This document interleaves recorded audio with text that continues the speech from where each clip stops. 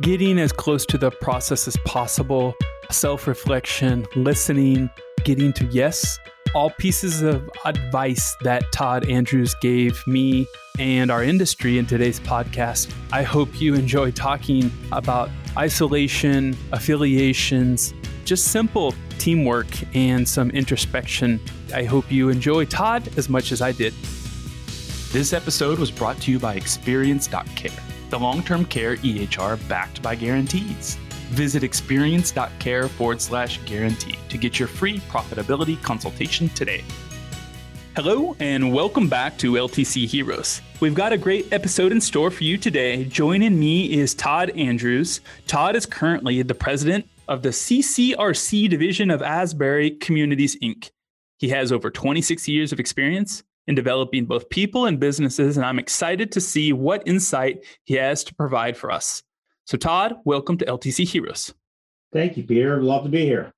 Todd, today I know that we're going to talk about some of your projects with affiliations before COVID. We're going to talk about kind of a catchphrase that I think your team identifies you with, which is getting to yes. And we'll move in and out of different topics. But before we dive in, I want to ask you, what tactical, actionable, strategic advice do you think that we will talk about today that would be helpful for the industry? I think, as you mentioned, how do you get to yes? So we're going to talk a lot about how do we come out of COVID? What things should we be thinking about? And everybody's challenged with the same type of ideas. How do we better serve the elders that we care for? How do we engage families differently? All that kind of stuff, I think, is going to be very important to talk about today. And I also think that we'll talk a little bit about some learnings that probably I've had over the years and things that have gone well and some that haven't gone so well too. Great. Vulnerability is always appreciated on the program. Next, I want to ask you is, what lesser known resource would you recommend I turn to better understand long-term care? There's tons of resources out there, but I will tell you, for me, the best resource is the people that I know that work in the industry in various different parts of the country that I've gotten to be friends with over time, that I've been in competition with in one way, shape, or form over time, that I've met at conferences, that I've heard experts speak on topics. All that stuff, I think, it's easy to forget sometimes the wealth of knowledge you have in your network. And I think using that network is very wise when it comes to, we're in uncharted times. We're all learning this as we go. And I think you could go to a book, and we all read plenty of management books, but I get a lot more from friends and colleagues in the industry. Great. I think that probably encompasses the third question, which is, do you have a mentor you turn to? Because it sounds like you have a large community and circle of mentors. Is that fair to say? It's really fair to say you can't work in this wonderful day and age without creating really solid relationships, even with people you're in competition with. I call it co-opetition, where we might be in communities in the same town vying for residents to come live with us, but we're also trying to solve the same problems. And I'm not a big believer if you try to do everything yourself. You got to work with others and partner and work within the communities to solve problems. That's a great transition to kind of the first topic I want to jump right into. The first time I chatted with you, I think the way that I asked you is, if I were to interview your staff and ask them what they would say about you or what kind of great advice you help lead with, you said they would probably say, I like to use the phrase getting to yes.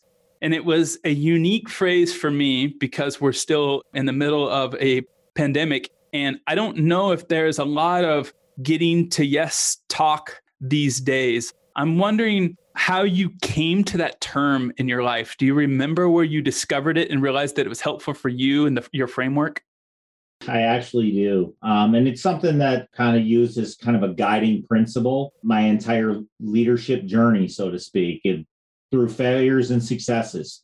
How do you get to yes is very applicable to most every situation. And really, in this pandemic, we were challenged with having to create barriers to keep COVID out of our communities, to create barriers for people to be able to have physical contact with each other and to do activities and all the different things that we learned every day. And we were pivoting constantly with CDC guidance one day, this guidance would come tomorrow. Well, don't do it this way, do it that way. And everybody was just learning.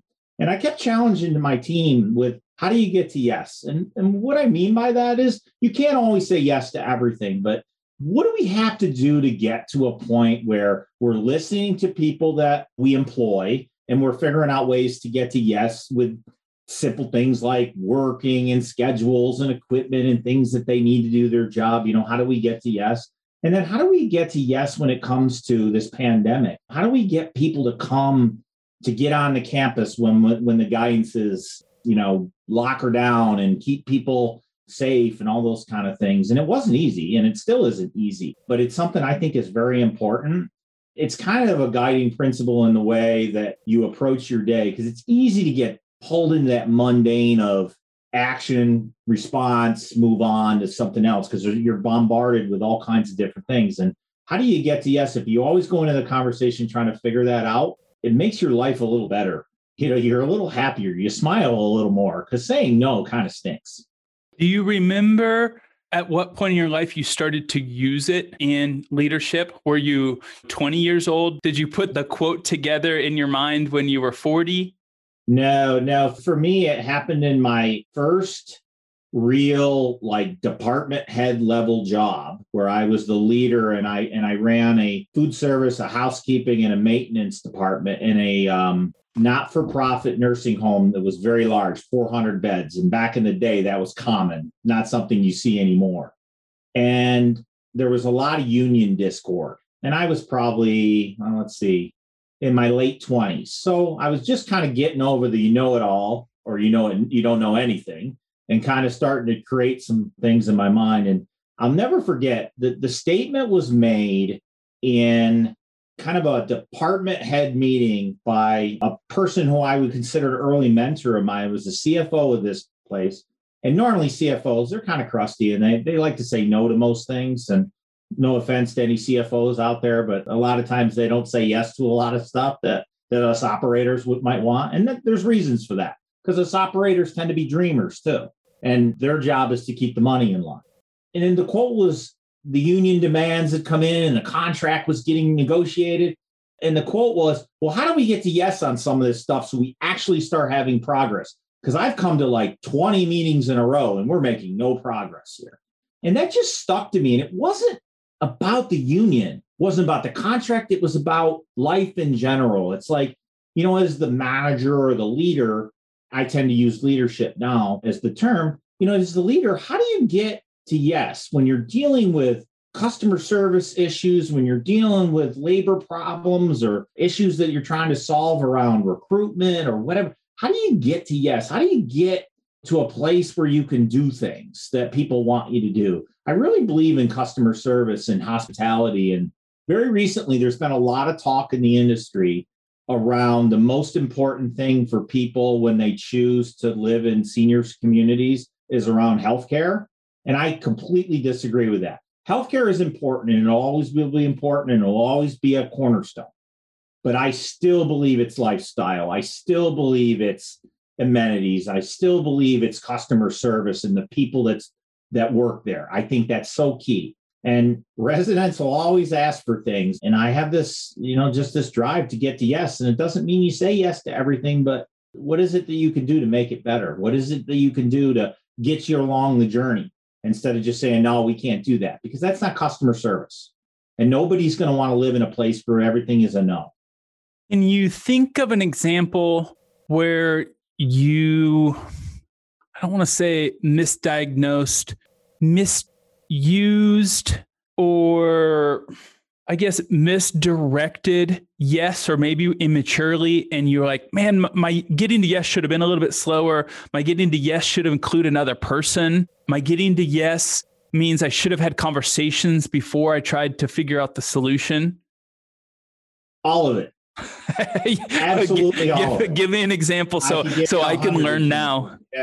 And that's the thing. Sometimes, and especially in situations that are of high tension, the best leaders know how to take a breath and engage others or think about things differently, look at it from a 360 degrees versus saying, sure, we can do that, and not really thinking about all the what I'll call unintended consequences of yes sometimes. Because remember, when you say yes a lot, people start thinking you're going to say yes to everything. And then you start having to say no, which kind of takes you out of where you want to be. It's not something that I like put a sign up to say, how do we get to yes?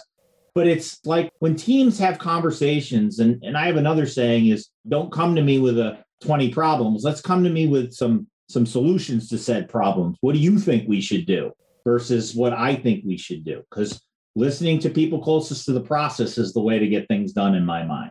If there's an issue on a nursing unit, the people who work the nursing unit they know how we should solve it.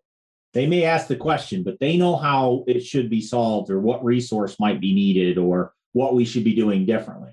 The trick is how do you get them to tell you in a way that's productive and positive, and it's not like that we're not listening along the way. Can you think of a specific instance in the last year or two where you wish you would have redefined getting to yes in another way to approach it a little bit differently? The closest thing I could think of, and there's probably a ton of them, is that during this pandemic, we were pivoting every day and we were trying really hard how to figure out how to get to yes with stuff. And really it was quality of life things. How do we get wellness to people that are quote unquote quarantined? So we developed a process where we had wellness people out in the parking lot with bullhorns and people doing exercise programs on their balcony. Wasn't ideal, wasn't perfect. People still couldn't see each other because there was, little blockers between the balconies.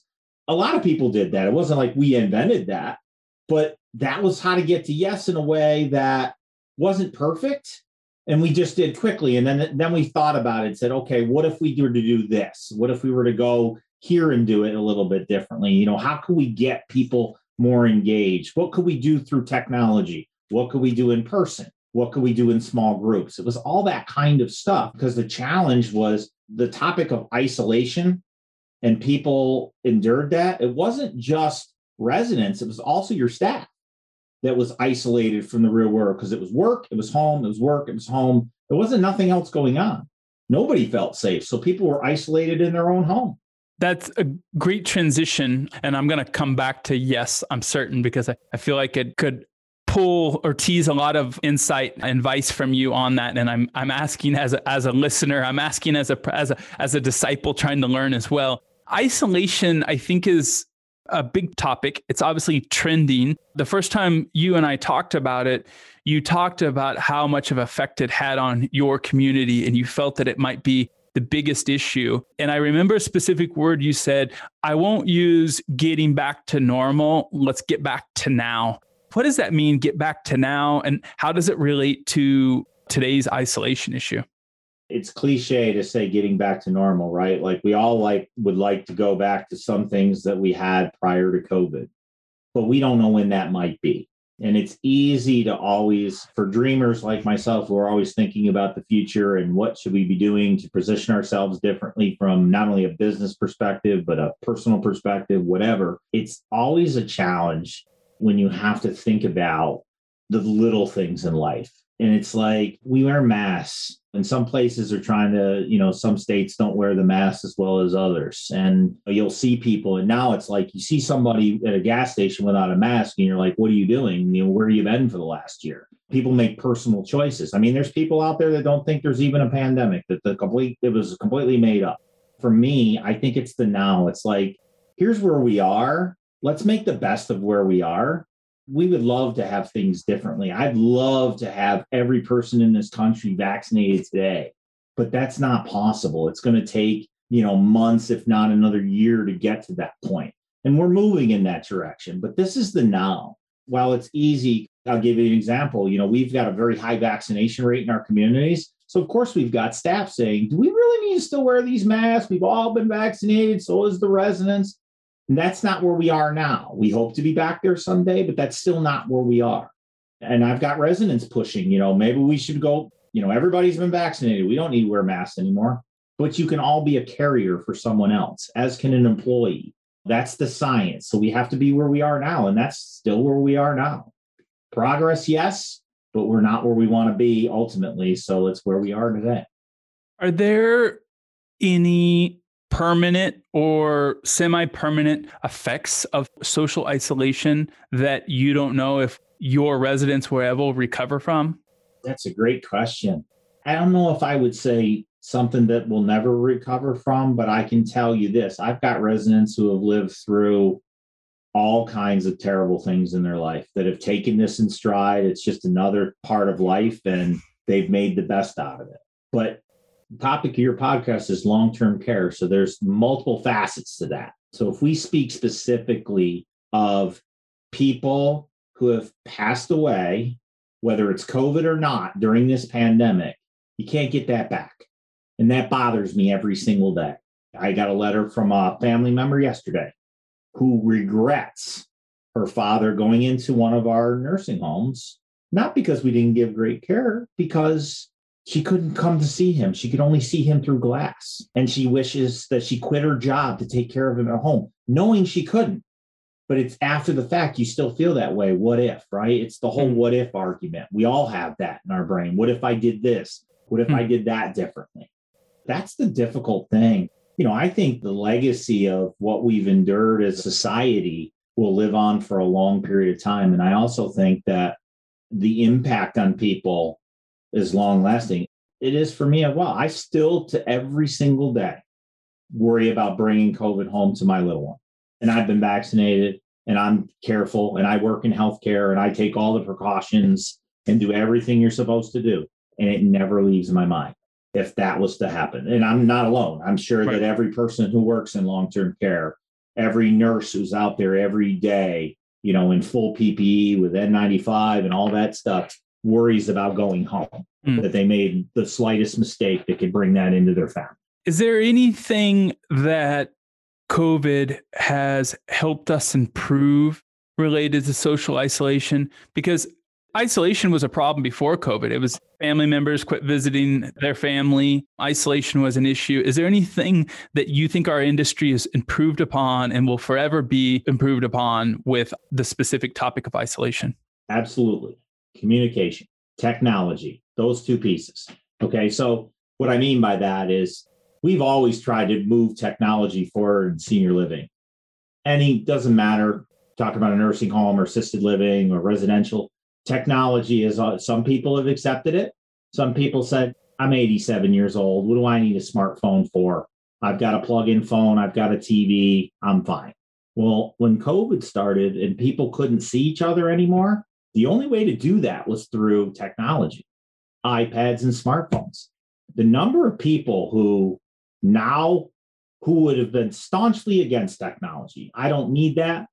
You couldn't see your grandchildren? I guarantee you learned how to use FaceTime and you figured it out and you went out and got a phone, because we've been challenged for years to get people to come down the technology circle, right? I've got residents that say, you know what, those Alexa things, that just gives you an opportunity to listen to what we're saying. That's how they feel, because that's the generation they grew up, that happened back, in time in history. So that has never left their mind. We were able to do some fabulous things around technology, using FaceTime technology to get to in front of residents so they could see their families at a certain time that we had set up. And we bought robots to try to do that too. And we spent money thinking we could do stuff that we ultimately couldn't do. We had to try around communication and technology. And the good news is I think coming out of this, more seniors will accept technology enhancements because they've seen the advantage of them from a different perspective. Call it forced, if you will. It was forced upon us to be more technologically savvy. You and I on this Zoom call. How many Zoom calls did you have in 2019 with people? No, we had meetings and we had to have offices and we had to have, the departments get together face to face. And we figured out a way to function without being in the same room. And quite frankly, get more done because of technology. I'm a firm believer that COVID hasn't been all bad. There's been terrible heartache aside. I'm talking about opportunities to get to yes in a different way through technology, through better communication, through people being more open, people listening better. I can tell you my team came together for a common cause in 8 different cities in the country. They came together for a common cause. They were on calls every day. Now, these people might only see each other once a quarter. They might talk on the phone once a while beforehand. Now they were seeing each other's face every single day and having conversations about how to make care and lifestyle better for our residents. That's going to continue as we go forward because now people have created relationships that would have taken years to create in a very short period of time. Indeed. I remember asking you, what's the biggest challenge that you've gone through in the last 2 or 3 years unrelated to COVID? And you said something along the lines of, well, COVID made it harder, and it was having to do with your affiliation. Can you talk to me about what you did with an affiliation? How involved were you? And kind of talk to me the beginning days. How did the conversation start? Why did they start? Which end? Who brought up the conversation? It actually precedes me in the organization at Asbury. The conversations were happening with the senior team of both organizations. And from my understanding, affiliations can be a little bit tricky because at the end of the day, you're still going to have governance on both sides that's going to want to retain the governance, right? So you got a board on both organizations a lot of times. And eventually, many times they'll morph into one, but not always. And it's identity, right? It's culture. It's all those things. It's easy. In my mind, it's much easier to put a business deal together than it is to put a culture deal together. Like, how do cultures fit with each other? What happens if you have 2 heads of nursing? Do you still have 2 heads of nursing? All those things you can work through. But the cultural stuff isn't so easy because both organizations have been around for a very long time in our case. Both were very strong in their operations, in their heritage, and their beliefs. And they came together in a way that was a very generative process. The affiliation brought a lot of new things to our organization that we didn't have from the perspective of, a pharmacy, a life program, which is called PACE in a lot of areas of the country. We didn't have that. And for us, it was bringing clinical expertise and financial work and all kinds of different things, dining and housekeeping and all different things to make them better. And COVID made that harder because it was real hard to move along your plan because every plan went away. Before this role, I was in a master planning role, and I had all these wonderful plans that I was getting ready to start sitting down with residents to talk about based on feedback I had got from them. It all went on hold. It's not gone, but it's on hold because we had to focus on keeping people safe and keeping COVID out of our buildings and all the things that went along with that. And for those people listening, they know what I mean. The world didn't stop, but all the stuff we were thinking about stopped for a while we got our sea legs under us, if you will, to be able to battle the pandemic and keep people safe. Where are you at in the evolution of the affiliation and what's left to be done? Sure. So finance, operations, all that stuff has really moved down. There's still things to do in all of it. The challenge now is integrating technology, EMR, finance back office, stuff like that you think, no big deal. Well, it is a big deal because getting on a common platform isn't always the easiest thing to do because it's not just turning a switch and saying we're on a common platform. It's understanding, it's access, it's making sure people understand what it means. What I've always had, I might not have anymore, the training and development that goes along with that, hours and hours and hours of the technology. And believe me, I talk technology, I'm a user. I'm not a builder. So I have no idea how these, and you know how the EMR works from the backside. I just know when it doesn't work that people aren't happy, but I couldn't go and fix it. That's where folks like you are experts in that. So all that stuff is very tedious. And when you're battling a pandemic and you're working through that, it's like really difficult to do that because you can't bring the tech guy into the office with the computer sitting over somebody's shoulder, right? We're supposed to be staying away from each other. So it just made everything move a little bit slower. I think we did a phenomenal job in how far we've gotten so far during a pandemic. And how do we get to yes? We've got common HR policies and all that kind of stuff. If you think about it from a pure business perspective, there's so much to do. And these things take time. You've referred to yourself a number of times as a dreamer. I'm wondering how you balance that between executing and planning and Do you do that out loud in your mind? Do you do it with your team? Do you look for a counterpart who kind of keeps you in balance and so you can lean in 100% to the dream and you just trust your person who puts the brakes on you? What does it look like in your work environment? So I'll answer this question this way. In 2019, actually it was late 2018, I decided to make a career change. And I was the operator's operator. I wasn't the dreamer. I was the tactician.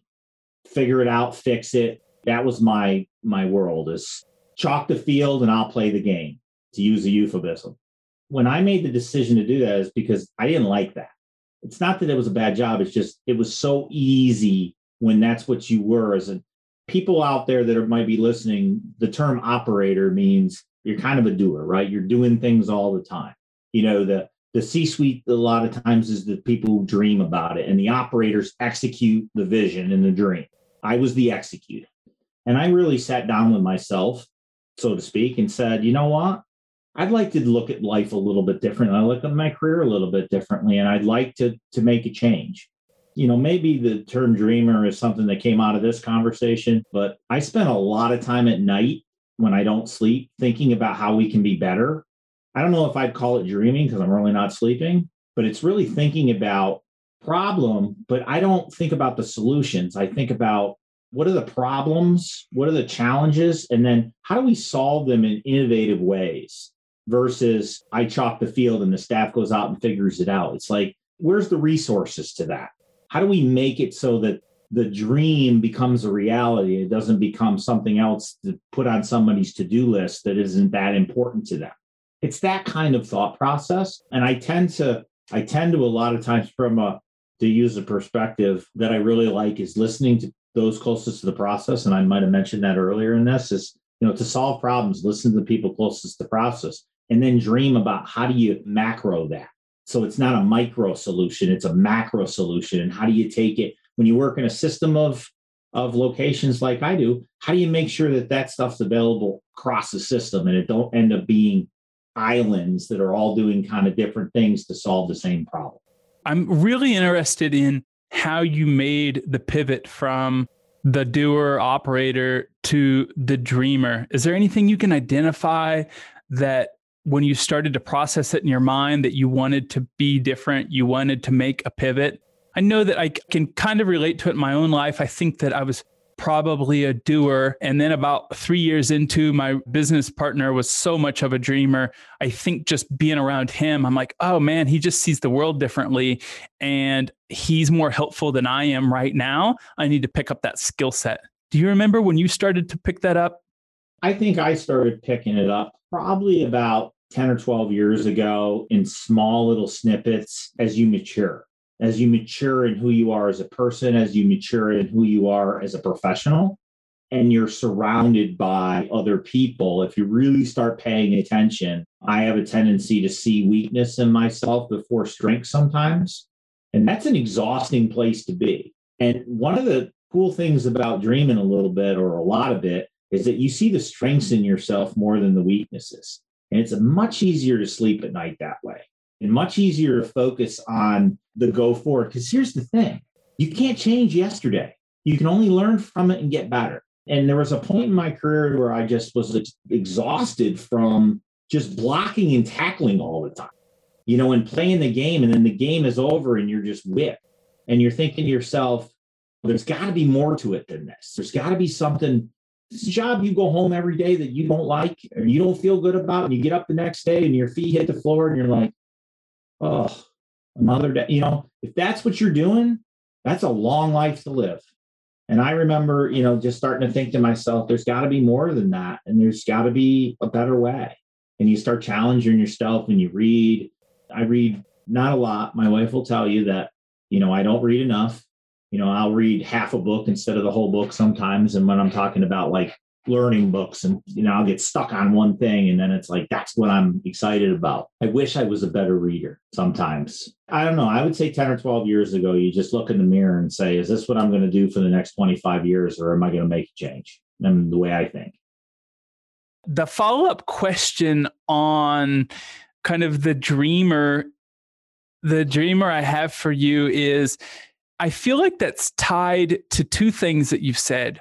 One is how to get to yes, or do you think that that's completely neutral from operator to dreamer? And then the related second comment that I have, and I'll let you take it from there, is you talked about getting as close to the process as possible.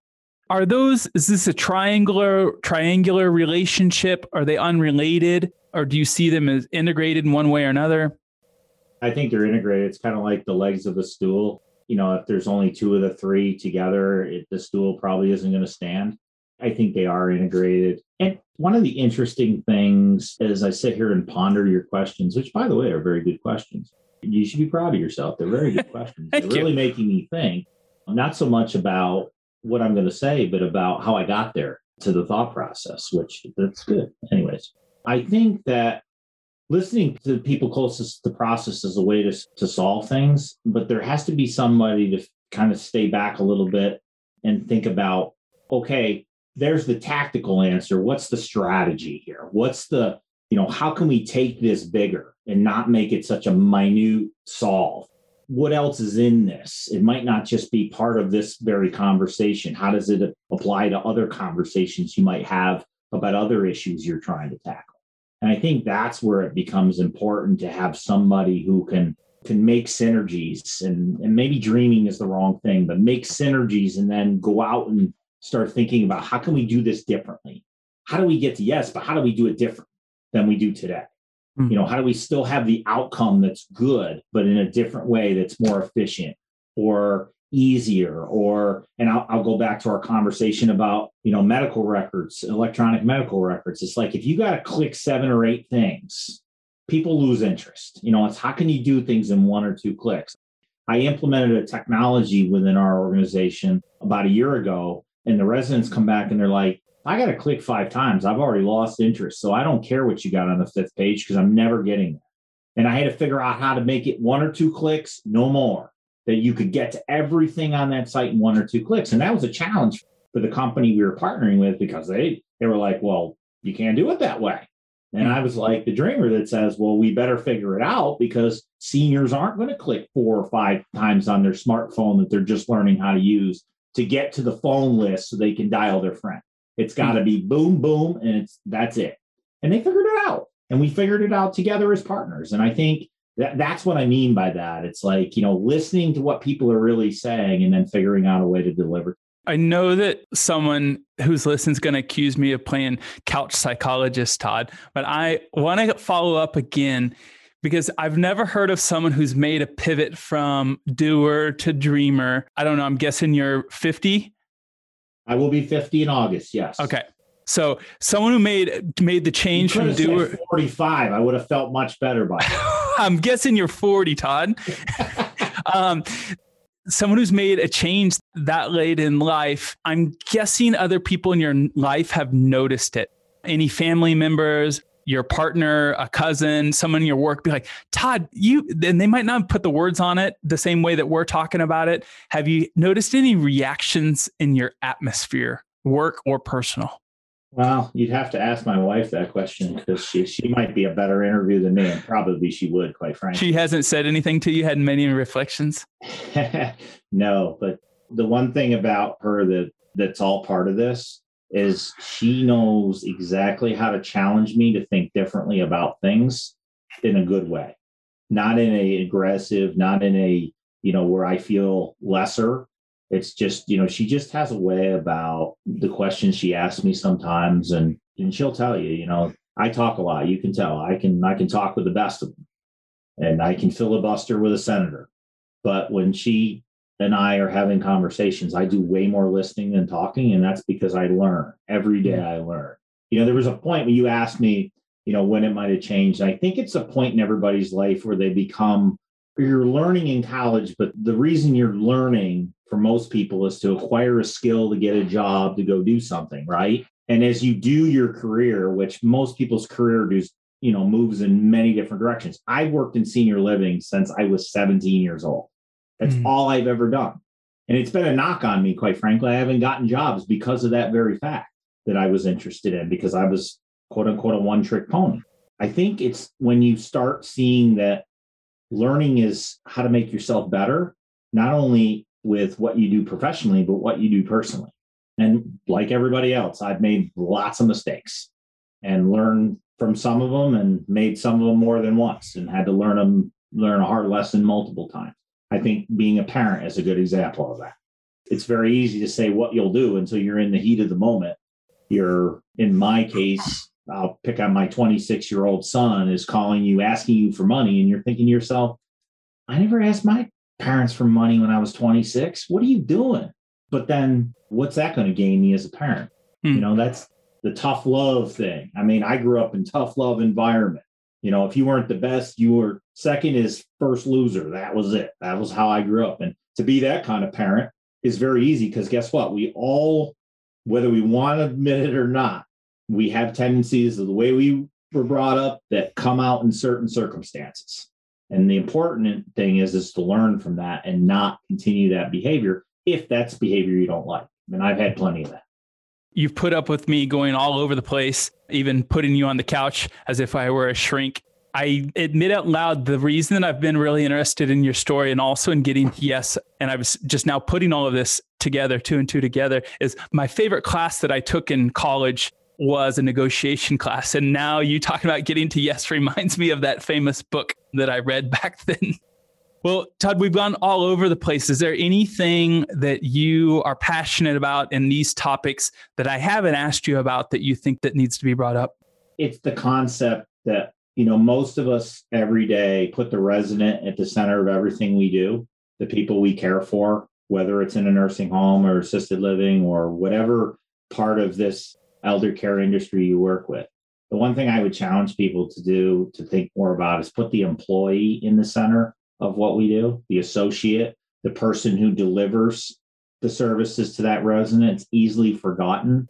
Sometimes we get pulled into the things that don't go right, and we don't do sometimes enough looking to the things that do. Thanking, the one other thing you asked about COVID that I think will endure is, as leaders, we've spent a lot more time thanking people for showing up and doing all the things they did to keep people safe through this pandemic. And we better keep that as we go away from it, because I can remember how I learned to manage back when I was a kid is everything I didn't like about my managers. Don't do that. Don't do that. Don't do that. And I've tried to live that way, is not to fall into those practices that I hated when I was that 16-year-old kid that thought he knew everything, and my manager would do whatever they do. And I'd be like, just have that look on my face like, that's a terrible thing to say or do. Learn like that. I like your last point about being kind of employee-centered. And there's a CEO from Wisconsin that I'm interviewing next week. And specifically, it's about how she's trying to create a program that is like patient-centered care. And she calls it employee-centered environment. She's bringing in consultants and how she's trying to really change that with her staff. So I will have a follow-up and I'll send it your way. Todd, to wrap things up, you mentioned you are going on 50 and you started in the industry when you were 17. That's a lot of time to learn a lot. What advice would you give to your younger self? Listen, not to talk. Listen to what people tell you, the advice that are out there, pay attention to what's around you, learn from your mistakes. I mean, simple stuff that's easy to say, but it's harder to do.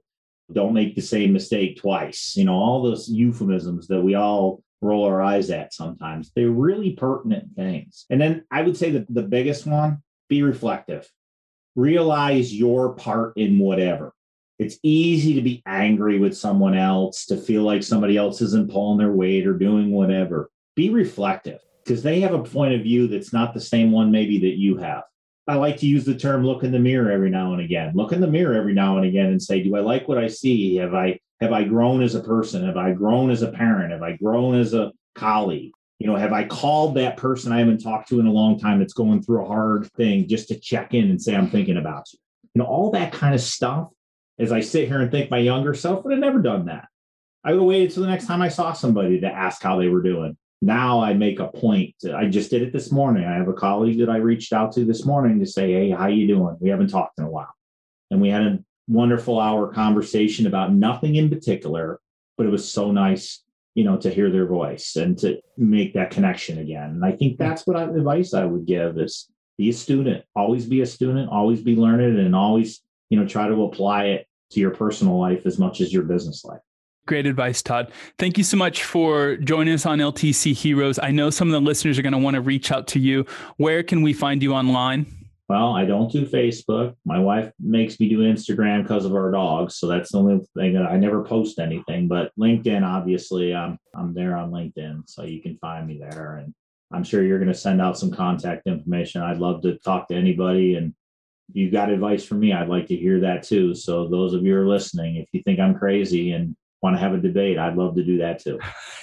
Well, I know that you're definitely approachable. This is the third or fourth time that we've already been on the phone together. You can tell in my voice that it's always a thrill to talk to you, and I'm sure we'll stay in touch. I hope the listeners reach out to you as you and I have also created this unique relationship in LTC. Thank you so much for joining me on the program, and I look forward to talking to you soon. Thank you. Have a great day. You too. Visit ltcheroes.com to join our Facebook group for nurses and our exclusive LinkedIn group for LTC owners.